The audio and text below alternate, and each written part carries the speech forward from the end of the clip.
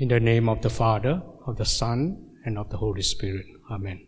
Good morning, brothers and sisters and friends. When we come to the end of Acts chapter 4, we find that the followers of Jesus are showing remarkable care of one another. No one among them had any lack.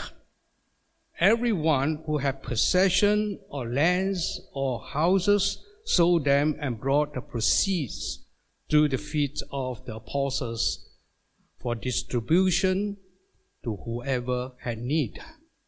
It was all being done voluntarily by the prompting of the Holy Spirit through the love of Jesus Christ for one another.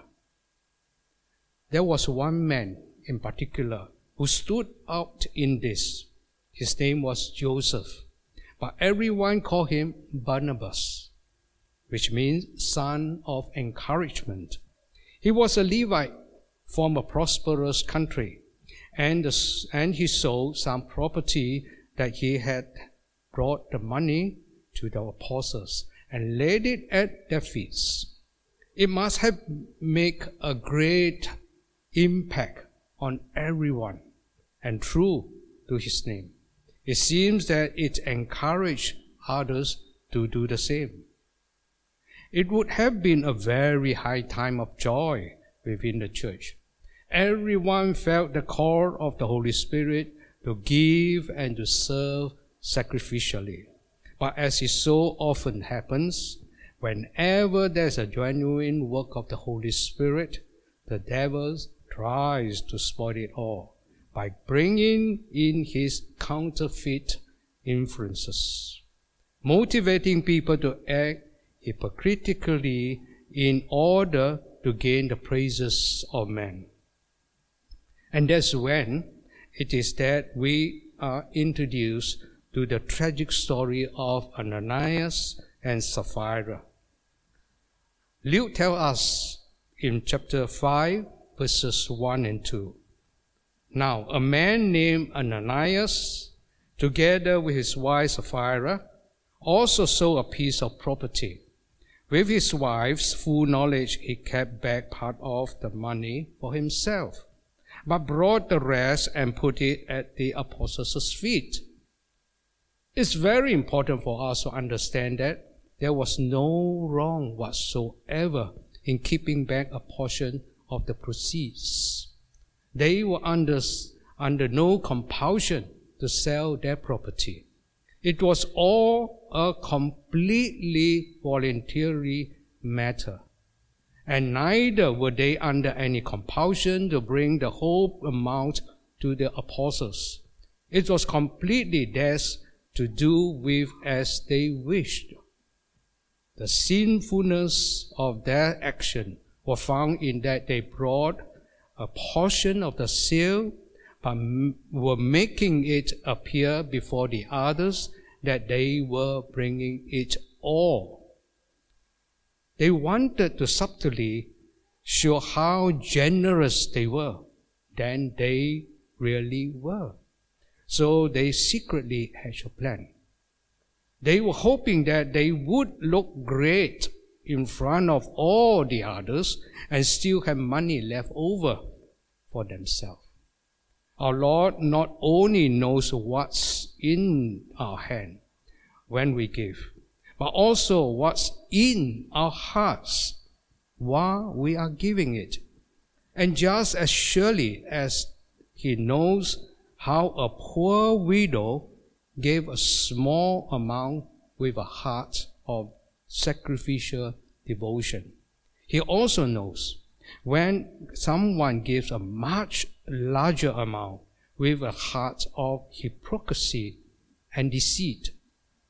Apparently, only Ananias was there that day to bring in this portion of sale. And I imagine that no one who saw it would have thought anything wrong in it. But it must be the Holy Spirit who sees and knows all that is in our hearts, spoke to Apostle Peter about it. And after Ananias laid the gifts at his feet, Peter spoke up. Verse 3, Ananias, how is it that Satan has so filled your heart that you have lied to the Holy Spirit and have kept for yourself some of the money you received for the land? Didn't it belong to you before it was sold? And after it was sold, wasn't the money at your disposal? What made you think of doing such a thing? You have not lied just to human beings, but to God. Though it was true that Satan had filled Ananias' heart to do it, it was nevertheless Ananias himself that was culpable for allowing it to happen, and for daring to think that he could lie to the majestic, holy, all-knowing Spirit of the living God. When Ananias heard this, verse 5 tells us, he fell down and died. It appears what Ananias died instantly, and great fear seized all who heard what had happened. Verse 6, then some young men came forward, wrapped up his body, and carried him out and buried him. And verse 7 continue. About 3 hours later, his wife came in, not knowing what had happened. Peter asked her, tell me, is this the price you and Ananias got for the land? This was her chance, wasn't it? She could have repented. She could have told the truth. But instead, she carried the lie forward. She said in verse 8, yes, that is the price. We know that she continued her partnership in her husband's life. Because of what we find in verses 9 and 10, Peter said to her, how could you conspire to test the Spirit of the Lord? Listen, the feet of the man who buried your husband are at the door, and they will carry you out also. At that moment, she fell down at his feet and died. Then the young man came in, and finding her dead, carried her out and buried her beside her husband. Verse 11 tells us, great fear seized the whole church and all who heard about these events. At first sight, the death of Ananias and Sapphira do not seem to fit with the narrative just before the text and after it. Why does Luke interrupt his account with this depressing story? What Luke trying to tell us is, if Barnabas was moved by the Holy Spirit to do what he did, and for that he won much praise and favor from God and man, Ananias had done the opposite. Moved by a different spirit, an unholy spirit, he received no praise, but only severe punishment. If Satan cannot destroy the church from the outer, he will attempt to destroy it from within. If Luke writes the book of Acts in order to record for us the work of God, the Holy Spirit among the community of believers, he also wants to inform us of a different spirit, which is also at work in the world and in the church. Our text serves as a warning for us today. The first century Christian church was not a perfect community, and neither are we. There has never been a time when God's people were perfect. we need to be on guard against the work of the unholy spirit. Well, follows on the story of Ananias and Sapphira. Verses 12 to 16 show the church recovering from the frightening incident, reporting both the atmosphere in the church and the surrounding community. The early church experienced the Lord's power through the many miracles performed by the apostles, and through powerful witness and the resulting powerful conversions of the sinners. Those God's discipline caused great fear to come upon all who heard of their deaths. That fear actually strengthened the church. Those who would have been tempted to do the same thing in being half-hearted in following Christ while seeking prestige for themselves shied away from the believers. No hypocrites dare to join them for their fear of being struck dead, while those that were serious about following Christ flocked into the church. The Lord was adding many more to the church. Verse 14 tells us that multitudes of men and women were constantly being added to the church. Luke could no longer keep account of how many had become followers of Jesus Christ. Their influence was beginning to spread beyond Jerusalem as those in surrounding towns came there because of the power of the Spirit working through them. Verse 16. The high priest, along with all his fellow Sadducees, are quite upset about the work and preaching of the apostles. Remember that they not only are the Sadducees, the theological liberals of the time that reject the supernatural, but under the control of the whole high priest, they also a very lucrative business in the temple.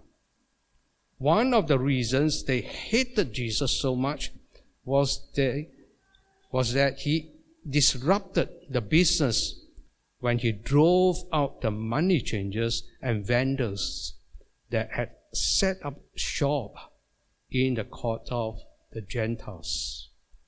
That was supposed to be an area for anyone from any nation to come and pray to the Lord God. But they had made it marketplace. They were still very concerned about anything cutting into either their power and business. The activities and message of the apostle threatened both. Our text says in verse 17, Then the high priest and all his associates, who were members of the party of the Sadducees, were filled with jealousies. In Greek, the word here for jealous also has a sense of being mad or indignant. This time, they arrest all the apostles instead of just Peter and John. That's verse 18. This was done in the same manner as before by laying their hands upon them and then putting them in jail.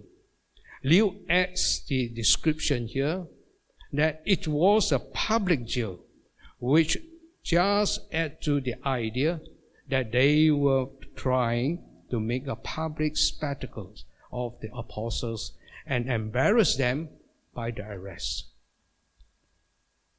But God has His own plans, regardless of what plans man may make.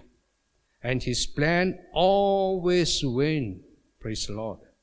In this case, the Lord did not want His apostle to remain in jail.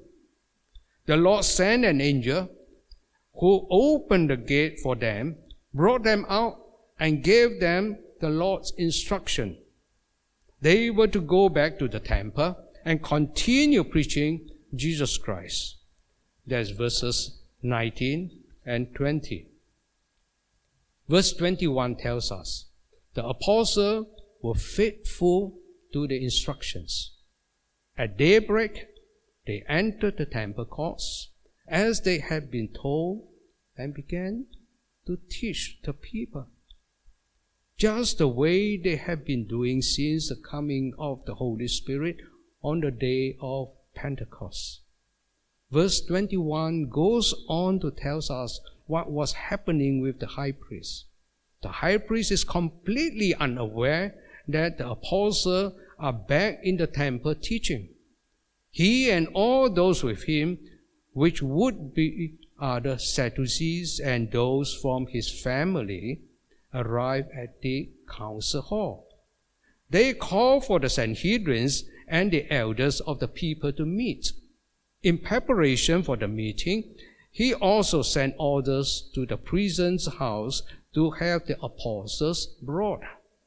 However, the apostles were no longer there. Verses 22 to 23. As can be imagined, this news would have come as quite a shock. Verse 24. Now you must remember that the Sadducees do not know that an angel released the apostles, and they would have rejected that story even if they had been told so, because they did not believe in angels. As far as they could tell, there was some sort of intrigue going on by someone with enough power to release the apostles and have all the guards as part of the conspiracy. It is right at this time, while they are so confused about how the apostle could have gotten out of jail without anyone willing to reveal what happened, when another man comes into the Sanhedrin and says, "Look, the men you put in jail are standing in the temple courts teaching the people." Verse 25. At least the mystery of where they had gone was solved. But this news could only have made them even more perplexed. Most people who escape from jail flee to some place where they will not be caught and return to jail. Not only did the apostles not flee, they had boldly gone back to the very place they were arrested and were doing the very same thing for which they were arrested. What else was going on that they did not know about that would cause this man to be so bold to do this? They still had to deal with the apostles, so they have them rearrested. However, the events of that morning lead them to be cautious and do it in a different manner this time. Verse 26. This time, they are afraid. The people hold the apostle in high regard. If the apostle had resisted at all, the people would have risen up to defend them and might have even stoned the captain and his guard. But the apostles do not resist the rearrest. They have every reason to cooperate. Because if God could release them one time, He could release them another time just as easily. They are simply doing their best to obey God and letting Him take care of the consequences. That is all God asks us to do. Obey Him and trust Him to take care of the consequences. His command was for them to return to the temple and continue teaching.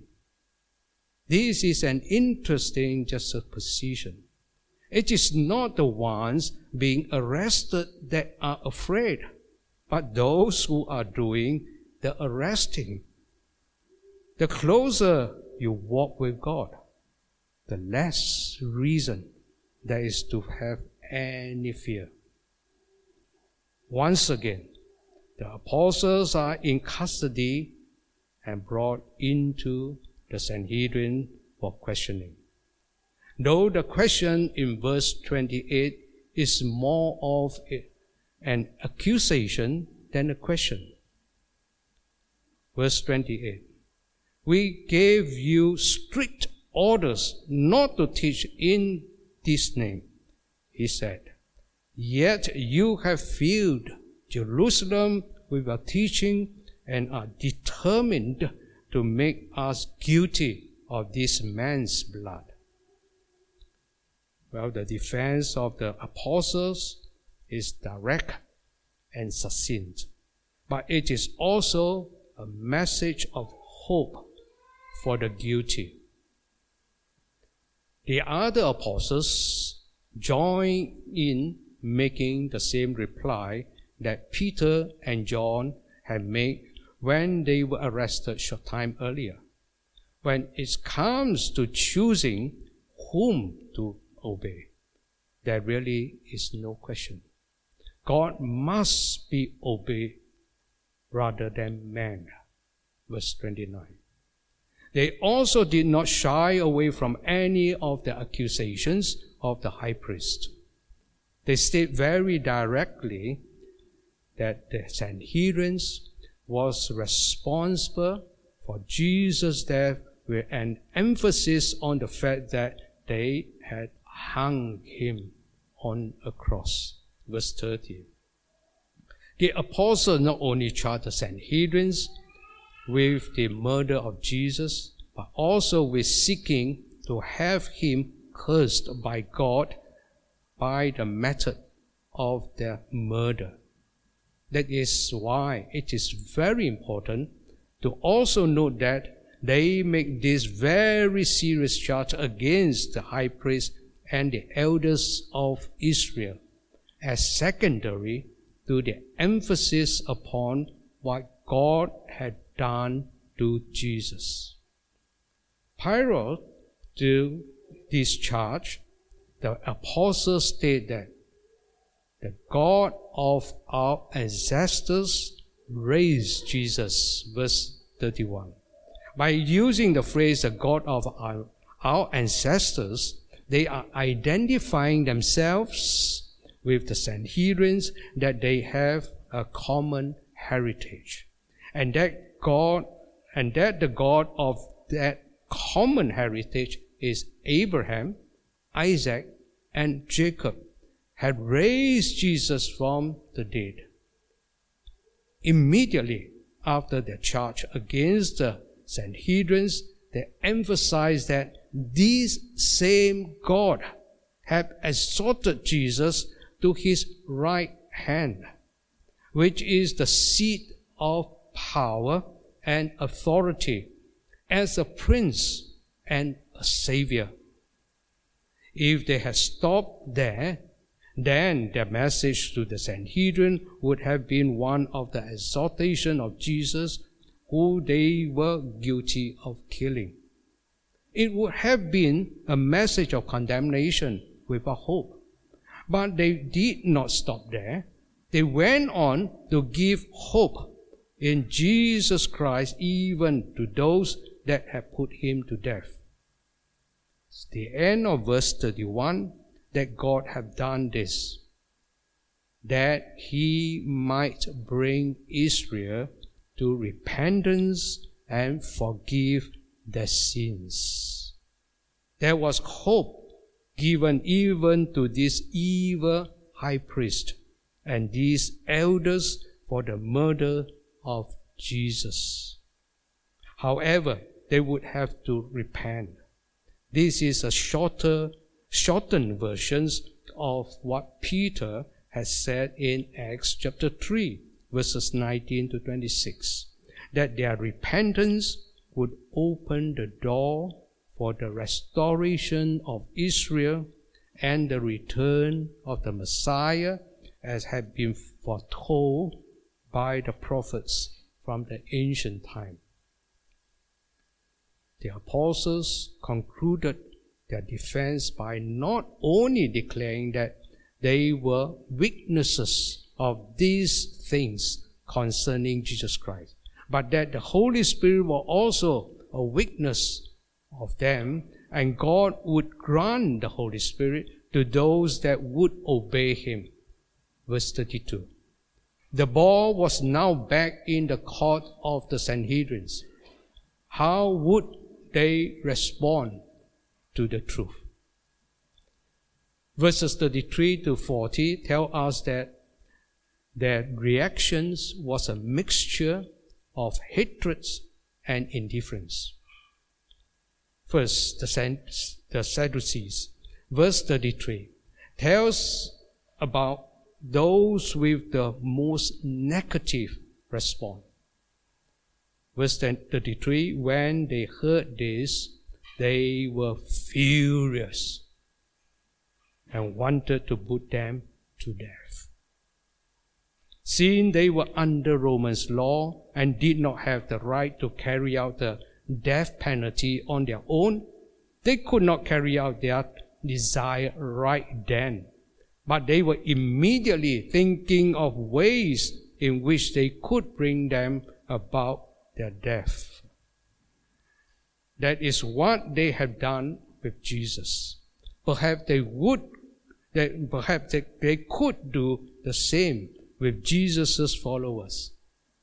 It is safe to assume that the most of these that were so furious this time were of the sect of the Sanhedrins, of the Sadducees, since they were the ones most affected by the apostles' teaching, that is, was completely contrary to their rejection of the supernatural.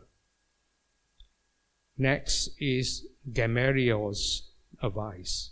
In verses 34 to 39, we met Pharisees, a well-respected rabbi named Gamaliel. We will find in Acts chapter 22, verse 3, that Gamaliel was the one that had been Paul's mentor. Gamaliel had the apostle put outside while he presented his arguments against being hasty and rash in condemning them. As a Pharisee, he believed God was in control of the events that happened. His argument boiled down to the idea that if the apostle were not from God, then whatever movement they were starting would eventually come to nothing of consequence. He cites two examples as proof. Gamaliel also warned that if the apostles were from God, then they would not be able to destroy them, for they would be fighting against God. They should wait and see what happens. Verses 38 to 39. So, in verse 40, we find that Gamaliel's advice is used on the apostles' behalf to quieten down the more impetuous members of the Sanhedrin. Instead of killing them, they just vented their anger by having the apostle flogged. While the wounds from the flogging were meant to be mark of shame that would further humble the transgressor and keep them from repeating the offense, the opposite was true for the apostles. Verse 41. The apostle left the Sanhedrin, rejoicing because they had been counted worthy of suffering disgrace for the name. This also shows the submissions of the apostles to the Lord. They rejoiced despite the pain and the injustice. They took comfort in Jesus' word concerning persecution, and so they rejoiced to suffer like the prophets and the Lord who had suffered before them. They considered themselves blessed and could also be sure that their rewards in heaven would be great. In addition, the flogging did not deter them in obeying Jesus' command.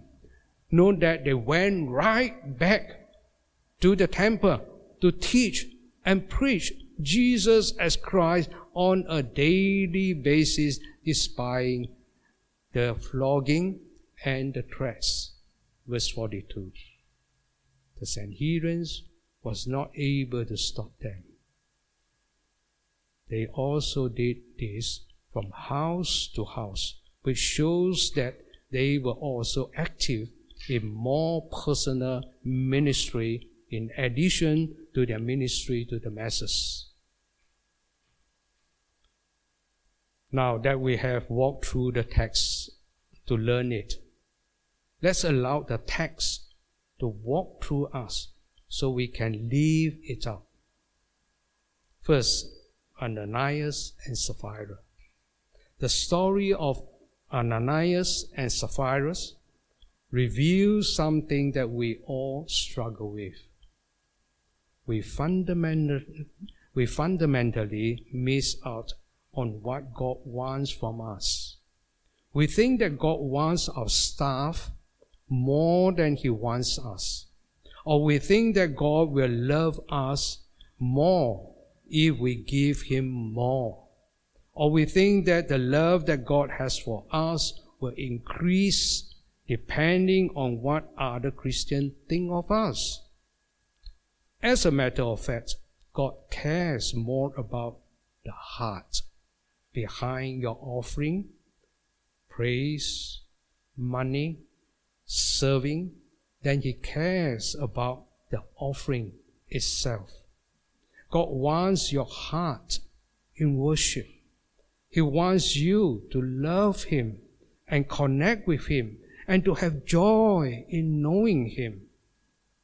And so, church, we will catch fire only when we weed out the hypocrisy in our own life and offer our hearts wholly to God. That's what a Spirit-filled church looks like.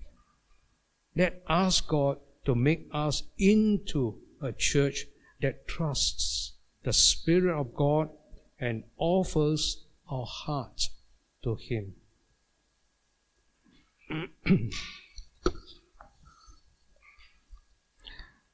Secondly, persecution. Persevere when persecution comes. It's really not a question of if the persecution will come. It's when it comes. Jesus tells us in John chapter 15, verses 18 to 20, not to be surprised when suffering shows up. If the world hates you, keep in mind that it hated me first. If you belong to the world, it will love you as its own, as it is. You do not belong to the world, but I have chosen you out of the world. That is why the world hates you. Remember what I told you. A servant is not greater than his master. If they persecuted me, they will persecute you also. If they obeyed my teaching, they will obey yours also. Are you prepared for persecution? How will you respond when it comes? Will you keep preaching the mystery of the gospel even when things get messy? What would stop you from telling others about Jesus. While it is still rare to have physical persecution against those that proclaim Jesus Christ in this nation, it does still happen on occasion. Would that deter you? I fear that for most professing Australian Christians, that it does not even take such a threat, but only a disapproving glance to get them to keep quiet about Jesus. That ought not to be, and it does not have to be.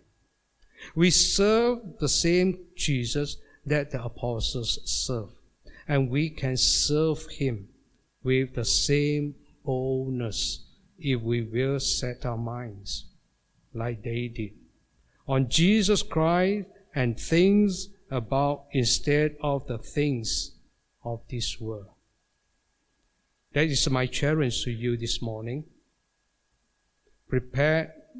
Preparation for persecution begins in the presence by learning to live for Jesus Christ in the here and now, when the risks and consequences are relatively small.